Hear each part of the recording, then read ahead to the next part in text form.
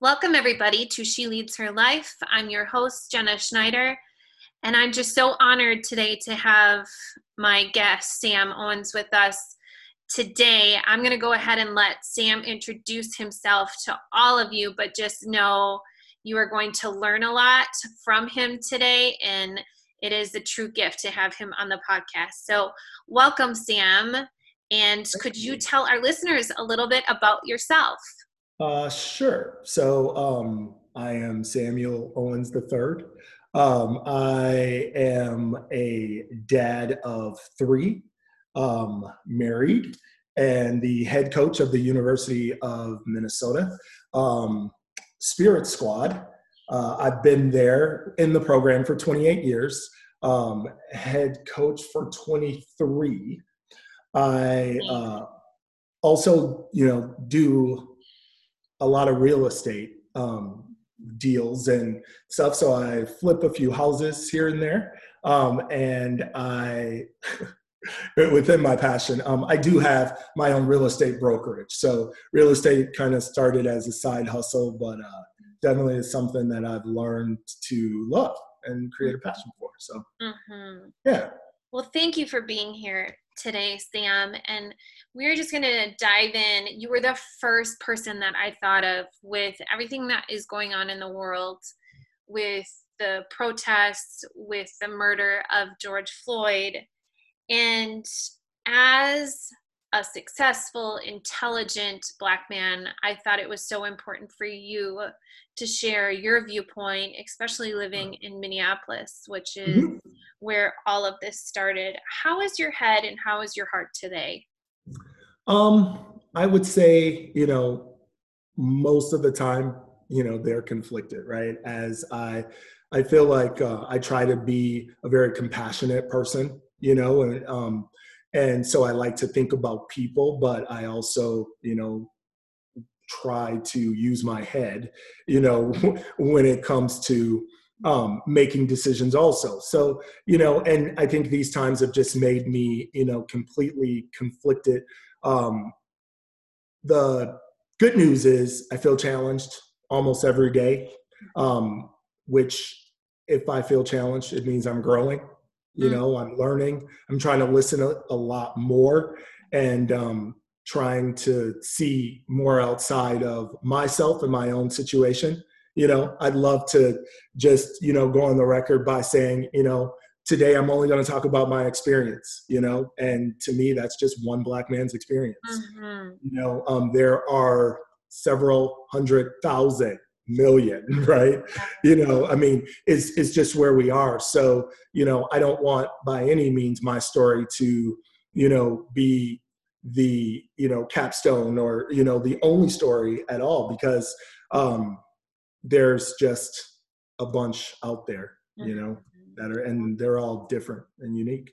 I love what you said, that we're all just here to learn. And isn't that the truth? And that's what I talked about on the previous episode too, is the biggest place where my heart has been at is obviously compassion and empathy, but also learning and just reaching out to people that I know and learning from their stories and their advice, and how can we all come together during this to make each other feel heard, because I think that's the most important thing, is people feeling that they are heard and that we can learn from one another right now.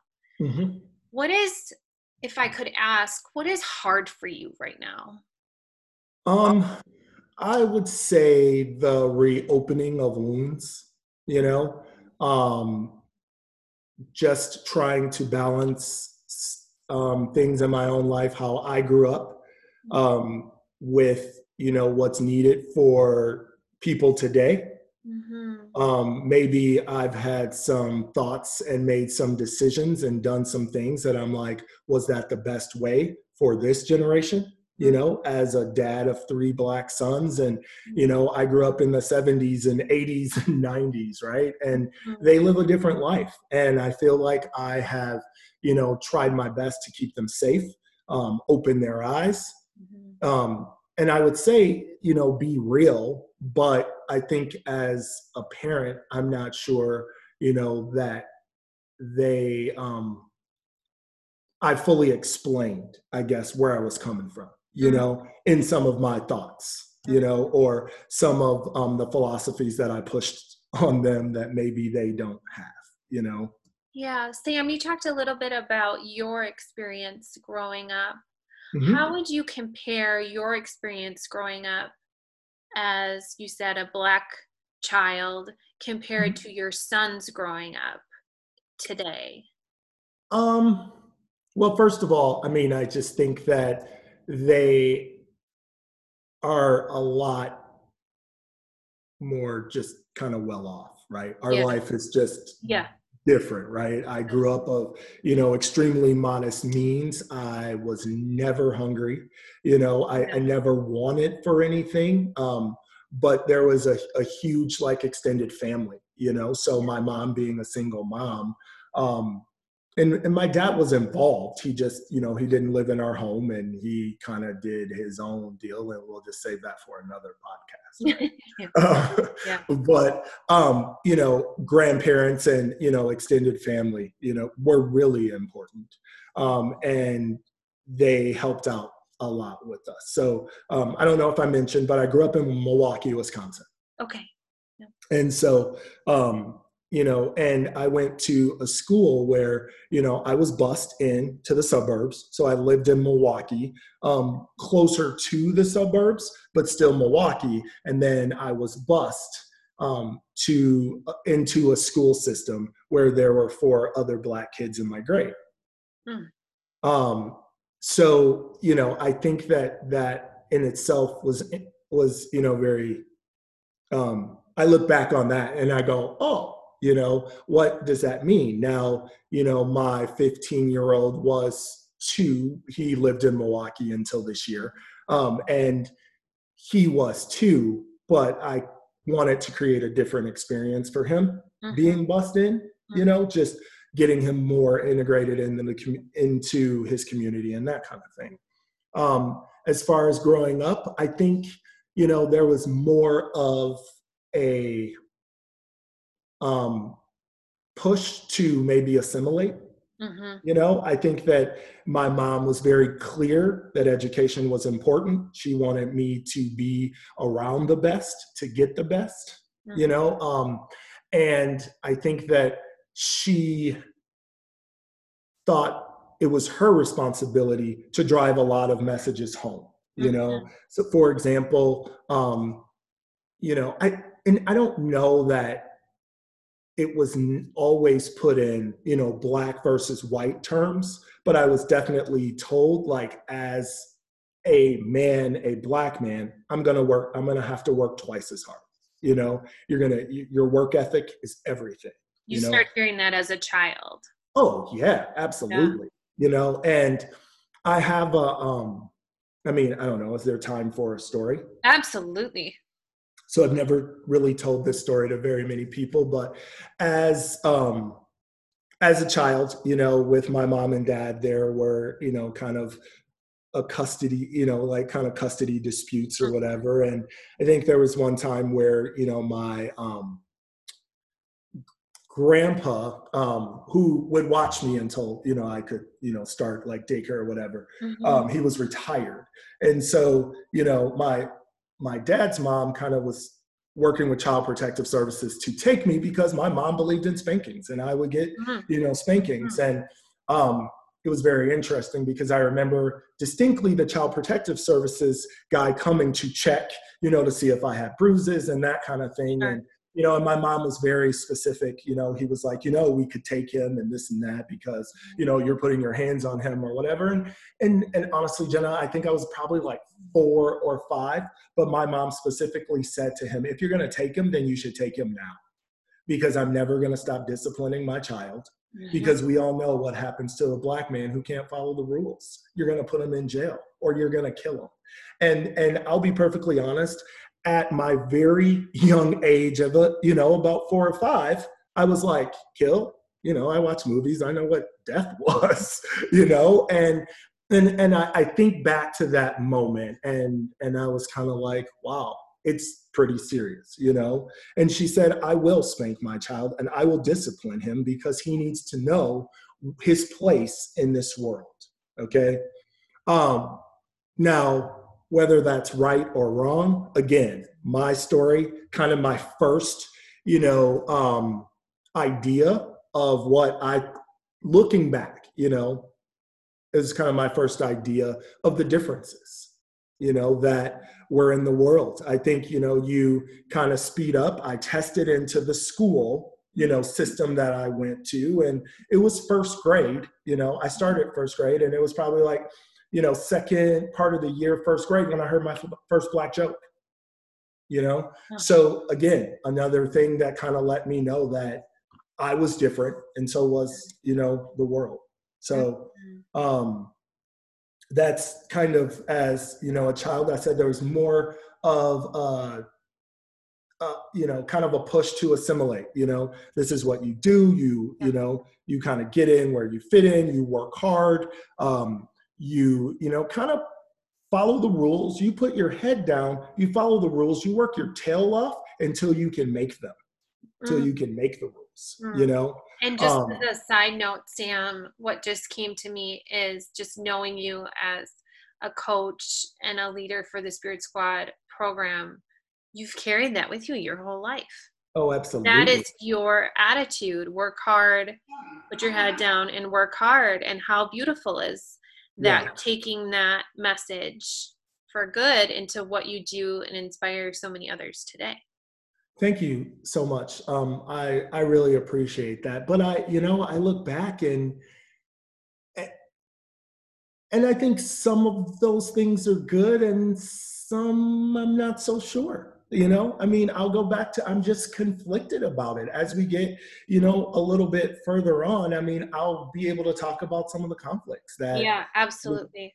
I have. Yeah. Let's go on. Take us back to the day that George Floyd was murdered. What were your initial thoughts when you first found out the details?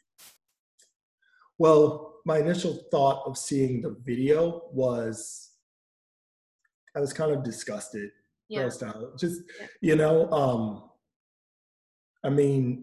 for one, right, we are surprisingly in a pandemic. We're dealing with a pandemic, right? Yeah. And so, and I thought that, with how we're affected and how so many lives have been changed and, how the world has been hit so hard, I thought that there would at least be a little more compassion.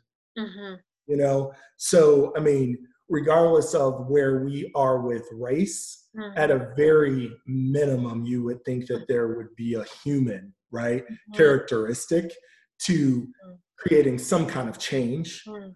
It's kind of what I thought. Was I surprised that he was killed? I'm really sad to say I wasn't surprised.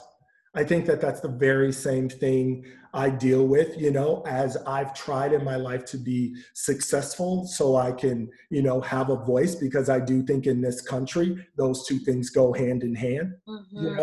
I've tried to make myself less scary, so that people will listen. But but I am George Floyd. I am him. When I am pulled over, I can't say that it's mattered. I can't say that I've been treated any differently. I may, I can't say that. So, and we can, definitely go into that a little bit, but I haven't been treated differently. It's up to me to prove myself to the police, which is very interesting, Sam, as you're saying that, and thank you for being so authentic and honest about that, that was a light bulb for me, just as you saying that, because I was so shocked and horrified and taken back. But that's because I sit here as a privileged white woman and that I don't see that. I haven't dealt with that in my life. And so I naively thought that that doesn't exist in 2020. that wouldn't happen in our society.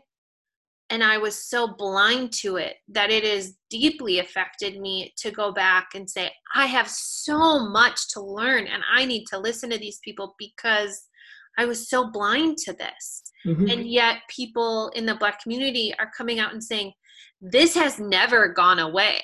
Right. This has always existed. Right. It is now that we are just opening our eyes to seeing what is going on.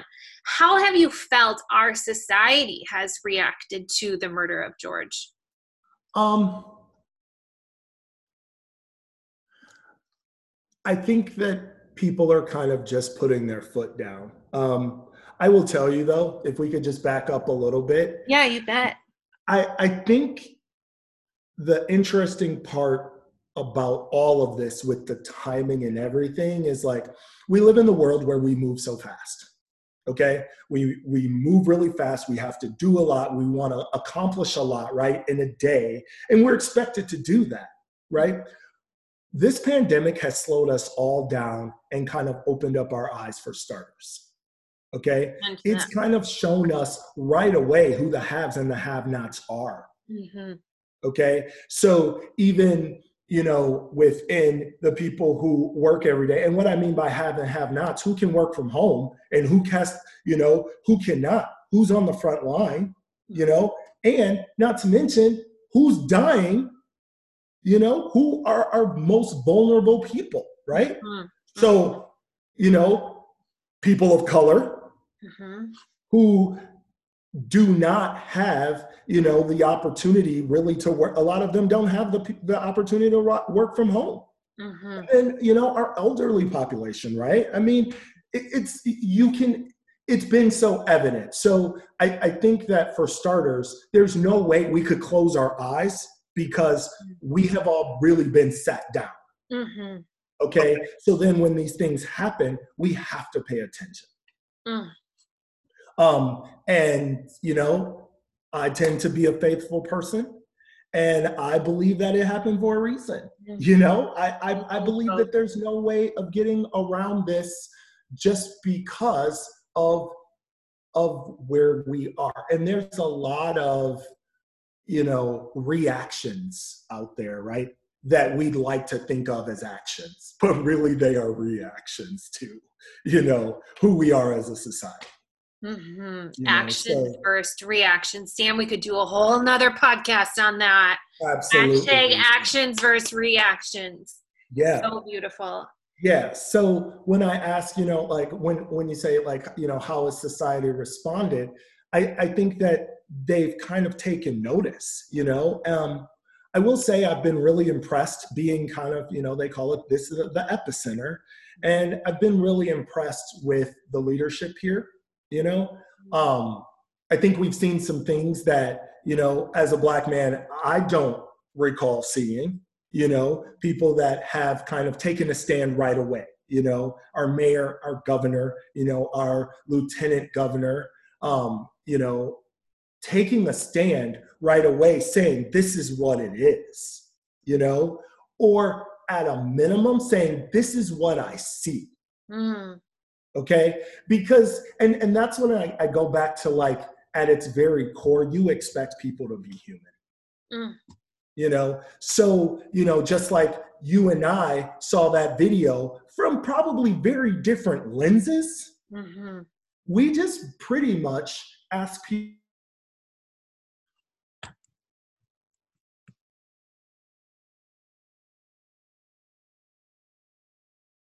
from the leadership, so the fact that, in Minneapolis, we have a mayor that I think he's fantastic. I think that I just hope people see what I see in terms of him being a very compassionate man. And this is not the only issue that I've seen that on, and we can go into things and decisions that I feel like he's made that I think have been smart and been the right ones.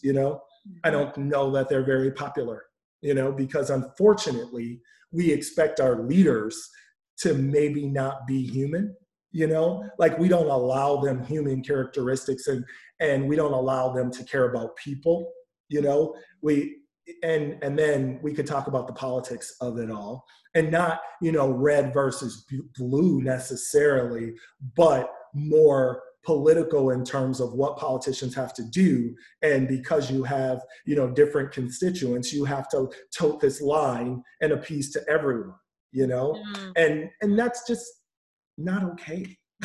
You know, and that's where, to me, again, telling my experience, that's where I've lost a lot of respect for people in the past, you know? So I feel very, you know, good about the fact that although there's some really ugly things happening in the city, I feel good that people can stand up and say, if this happened to me, this would be murder. If I had my knee on someone's neck, this would be murder. Okay. And that's what I expect from a leader, to call it as they see it. Yeah. You know? Yeah. I had one of the questions I was going to ask you, Sam, too, is to you, you've been in a leadership position for so many years, have led teams, have led coaches for the University of Minnesota. What does effective leadership look like to you? I think effective leadership is that balance between your head and your heart. You know, I think that you are only as good as the people you're leading, right? And you have to understand your people, but you also have to be decisive, and you have to make a decision, you know? And you also have to understand that you're not going to be popular all the time, you know? So for me, I think that, you know, I try to balance my head with my heart. I try to let, you know, people know that I am also human, you know, and with being human, mistakes will be made. That's just kind of part of it. But I think that, you know, you have to give a little grace in order to be allowed some to, you know? So, but, you know, I struggle with that because I am always trying, you know, to be a good leader. You know, I think that's no different than being a good dad, you know, being a good son, you know, and being a good grandson, right? Basically being a good person. So I just want to be very clear, usually in where I stand on issues, you know, and something, I'll be perfectly honest, what I have to do a better job of, especially at home, maybe not so much, you know, with my athletes, because I've grown to know they expect, you know, reasons, but at home, I need to be able to explain the reasons why more so than, you know, I'm the dad, right? And, you know, because I said so. That doesn't work anymore. You know, that worked when I was little, but it just doesn't work. So it's all about sitting down and just having connection. Connection. Sam, I want to ask this question to you. And as I was coming up with different questions, this one reminded me of you. And so I'm so curious on what you're going to say. If you were the professor in front of a class full of white students, what would you teach them, and what would their test look like? You know, it's funny. I thought that question was interesting. Only because, honestly, I feel like I am a teacher, right? I feel like I am a professor. Like, you know, it's my role. It's my role as a dad. It's my role as a coach. You know, it's my role as a manager, you know, of my staff, right? It's also my role, you know, as an employee, you know, is to kind of, you know, be able to teach, you know, my sport administrators what, you know, where I'm coming from, right? And my point of view and the point of view from my athletes. So I guess, you know, my advice to my class would be, do your research, you know, do your research, get involved, and, you know, get involved with the community. And then at its very core, like in any other situation, find a very safe circle where you can ask questions, right? That people who know your heart, right? Because like my new thing, I guess what I've kind of learned is it's not, I can't think it's bad if you don't know, you know? Because we all come from different experiences, right? So it's not bad that you don't know, but it is if you're not trying to learn, if you're not trying to know, right? Mm-hmm. So, and we decided, I had this meeting with my assistant coaches, and I said, as a staff, we are going to work with our individual teams as a community, okay? And we're going to decide what we want for our community, and in hopes, right, in trying to deal with the city or the world, or make it really big. We're just going to start small.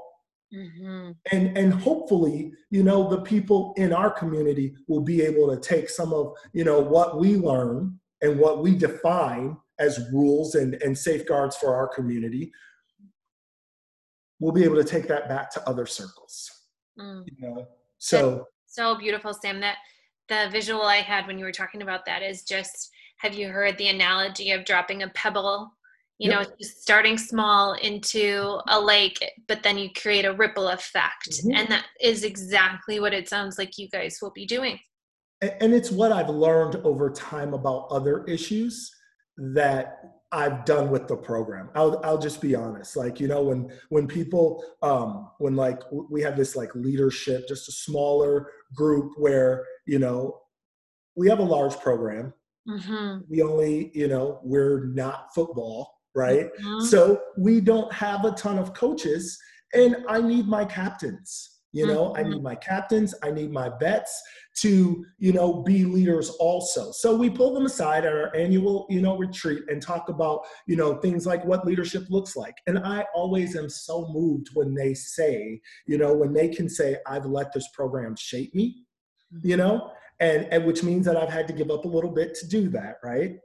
But also how they've taken things to other circles. Maybe they coach a team, maybe, it's group work in the classroom, or, whatever. That to me is a little piece of me mm-hmm. in other circles, right? So mm-hmm. I really love that. But back to the original question, I would also, have my class get involved in the community, mm-hmm. And then finally, I would say just don't be afraid to get uncomfortable. Don't be afraid to get dirty and get uncomfortable, because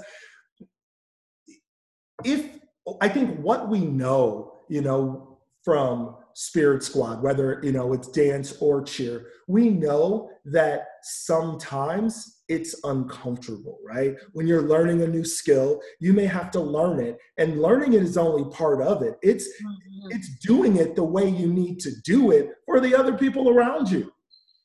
And if you have different people around you, it could be a whole different way of doing it. Yeah. Absolutely.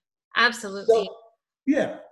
What advice, you're a dad, what advice would you give me as a parent? I have two daughters who are 9 and 6 right now. Mm-hmm.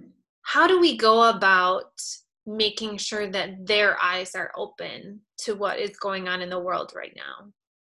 I say at a very, again, I just believe in starting really small, right? Simple mm-hmm. and basic. And, it could even be as simple as the toys, right? Mm-hmm. That they have, their dolls, or, mm-hmm. Just the different things. Like, not, it doesn't have to always look, like them necessarily, but them understanding that there are different images, in the world. Again, Jenna, we're in Spirit Squad, right? So we deal with differences on a daily basis, and, and brands and images and body images, right? Yeah. So, we see it a little differently than probably most people would, but I think at its core, in our business, we know, we know, we kind of know some of the signs, right? Yeah. About how people feel, about themselves, and how they have to fit into this uniform, and what that uniform means, and that kind of thing. So I would just say, we start simple, with our kids, and, and we expose them. Yeah. Absolutely. We show them, videos or books, so that at its very simplest form, they understand that not everybody looks like them. too, Right. you know? Absolutely.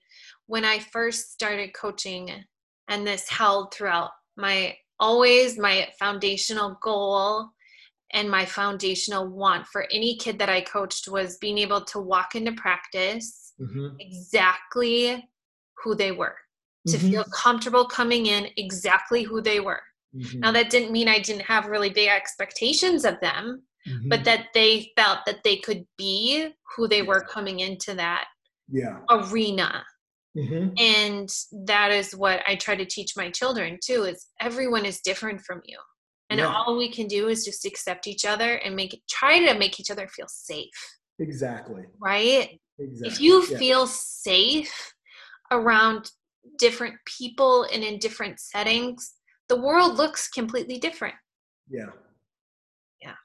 Very true. And that's beautiful, because I think what it is at a younger age, once, our kids understand that, then they have less fear, right? Mm-hmm. I mean, that's really it. And as a parent, sometimes that's even uncomfortable for you, you know? I Mm-hmm. mean, my middle son, who I will say I have learned the most from, you Mm-hmm. know, um, his name is Cartier, and I've just learned the most from him, because he was not scared of anything as a child, and that scared me, for one, Yeah. right? Like, Yeah. he would just go up to people and ask, and I'm like, why doesn't he have boundaries? Like, what's going Why on? doesn't he have boundaries? You Yeah. know, but he was Yeah. very comfortable at the adult table, which Yeah. for me, I learned at an early age, that was not going to be you, you Yeah. know? Yeah. So I mean, our kids, I also think that as we're trying to teach them, we need to sit back and also be okay learning from them, Mm. right? Mm-hmm. Because they will teach us. And I think they live in a different world, and they're learning other things from, the kids at school and the teachers and that kind of thing. So other people in their lives. So I think that, we just have to be really authentic and honest with them and kind of match them on that level, right? Because we know at that age, they really are Yeah. authentic. They haven't learned about. No, absolutely. Go to any toddler playground, and it doesn't Yeah, matter what color skin you yeah, have, how big, how small. All they're caring about is who's it in the game of tag. exactly, That's it. exactly. Yeah. And, So, and Sam, what's so sad is, like, we lose that over time, right? yeah, yeah, Like, I mean, if everything could be that kind of pure, simple and pure, Yeah. organic. Yeah. Sam, could I ask you to share with our listeners, what are you learning about yourself through any of this? Whoa. Woo. Um, you know, I'm learning how to deal with my feelings. I'm learning how to deal with a lot of things that I have kind of pushed down. You Mhm. know, Jenna, I find you really easy to talk to, Oh, well, thank So and since I've, known you as, a colleague, I have such a respect, for you and what you've been able to do, with your teams, and basically the time we've spent, one-on-one is amazing. I always leave you feeling better, which is, that's it on, any level. I look for people like that in my life. Okay. So that's just a little bit about me. But, like, what I'm learning is, maybe that I don't always have the right answers, you. Mhm. I'm going back and redefining. I'm having different conversations, with my kids. I have a 26-year-old Mhm. that we've had multiple conversations about his hair and not shaving, and Mhm. Mhm. and I just had to go back and say, you know what? I needed to tell you why I felt like this. Yeah. I needed to tell you why, I am so pushy about this, about you cutting your hair and trying to fit in and looking a certain way. And, but at its core, it's not right, you know? Mhm. And I've never ever told them that it was right, really. But I feel like, as, dad, we do have to, like, I do have to teach them the reality, you Mhm. know. So, but I've just been kind of going back, having those conversations.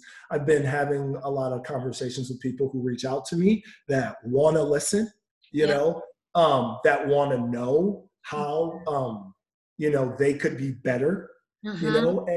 and I'm eager to, help out and give that information, but that's also really exhausting sometimes. Absolutely. I mean, from my chair and Yeah. only my chair, and that's what I'm speaking about. I feel like I've been doing this since I went to that school in first grade. I've been representing the race, Right. you know, Right. and that can just be very, very exhausting, Exhausting. you know. Yeah. Um, but I think I am also trying to have a little grace with the people that I do know their heart, right? And people that are very close to me. Yeah. And what, to me, like, what grace looks like in that situation is just saying, I know who you are, Mm-hmm. you know, I know how you treat me. Mm-hmm. And I've always been able to be Sam Owens, Mm-hmm. the black guy, the coach, the dad, I mean, I can honestly say that I wouldn't probably have those people in my life if I Mm-hmm. couldn't be that, Mm-hmm. right? So, of course, those are the people who are going to ask, because a lot of times they've been doing it all along, right? Mm-hmm. But though, and a lot of them have been people in the department, and my assistant coaches and that kind of thing. But just to be able to say, I've always been myself with you, and you've always created that space, and so I've never had to feel that.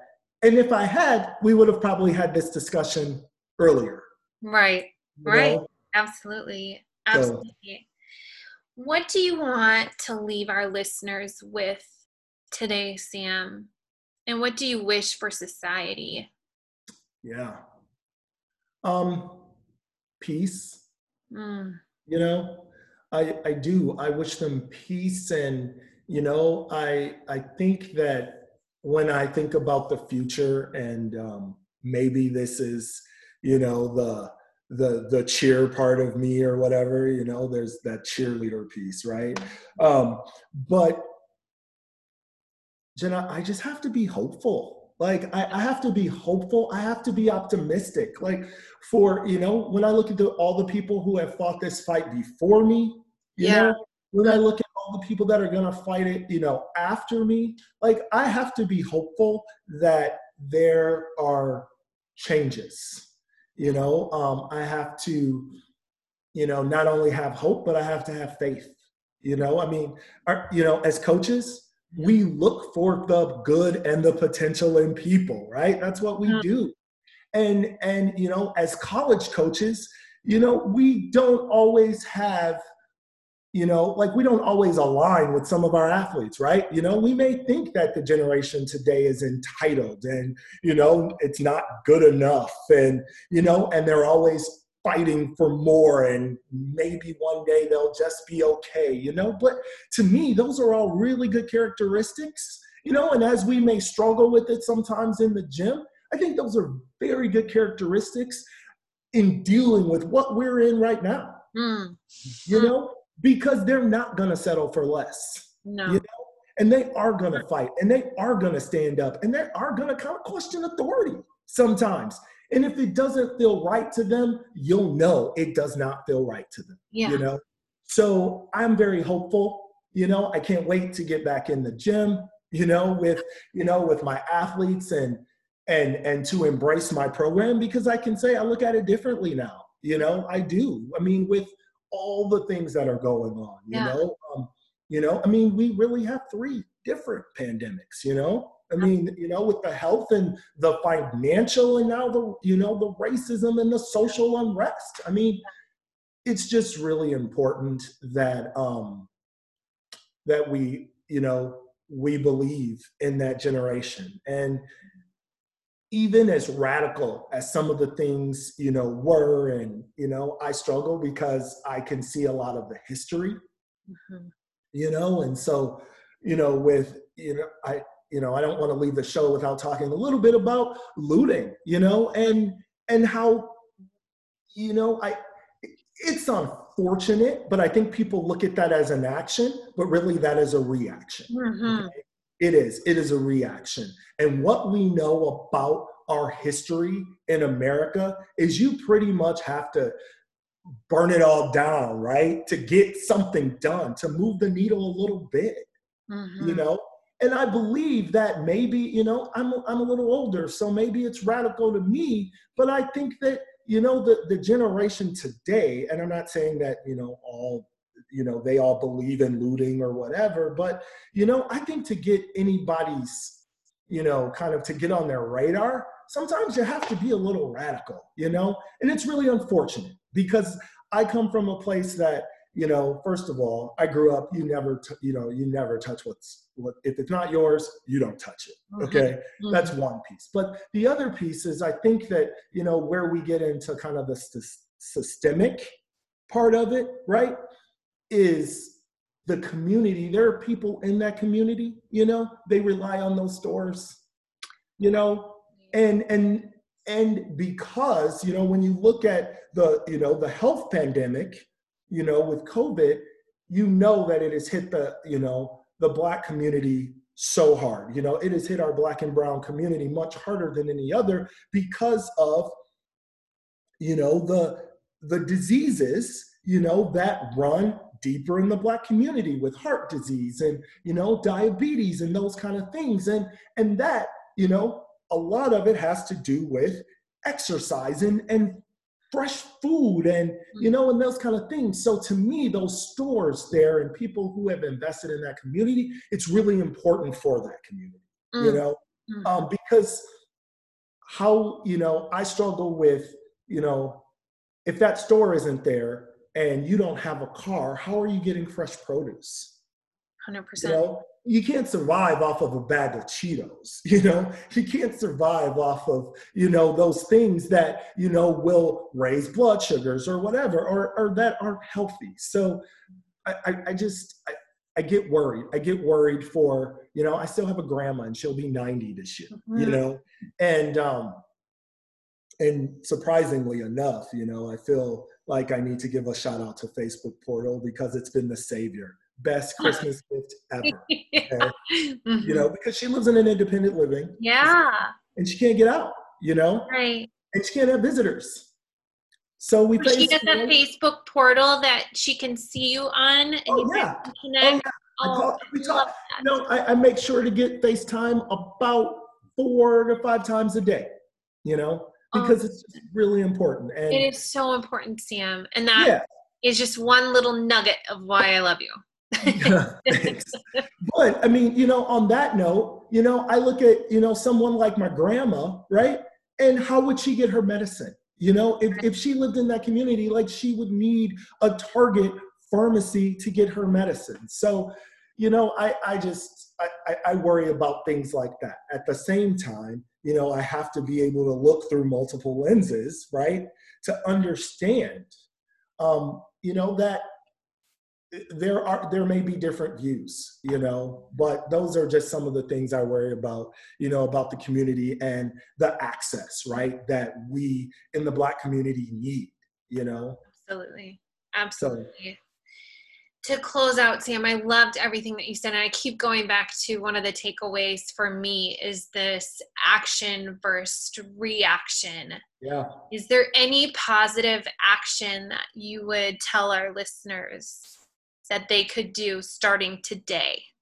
Oh, listen, again, just find, just establish a very safe circle. It could be one person, it could be 2, people or, a team or whatever, but find a safe place to have a discussion and then listen openly without dismissal. Just be able to listen openly and at its very core, right? Whether, I just think no matter where it is, we just have to be kind, right? We have to be kind to each other, and we have to understand that the very same thing that makes us great could destroy us, and that's being different. And that is such a beautiful thought to close on today. And thank you so much, Sam, for sharing your heart. You are welcome. And your intelligence and your vantage point to all our listeners. And I'm so grateful for our friendship. And the University of Minnesota is so blessed to have you as their director. I know many of the coaches over there, they are my good friends, and they feel very grateful to have you as well. Thank you. Thanks so much. And this platform is absolutely amazing. I'm so glad you reached out to me. You know, I was a little hesitant at first just because I was in the middle of processing my feelings, you know, and I feel like I have a responsibility to kind of think about, you know, some of the things that I would say and kind of own my feelings before I put them out there. So I just appreciate having such a fantastic platform and such a great friend in you, Jenna. I think this is wonderful. And yeah, society is lucky for having you. So thanks so much. Thank you.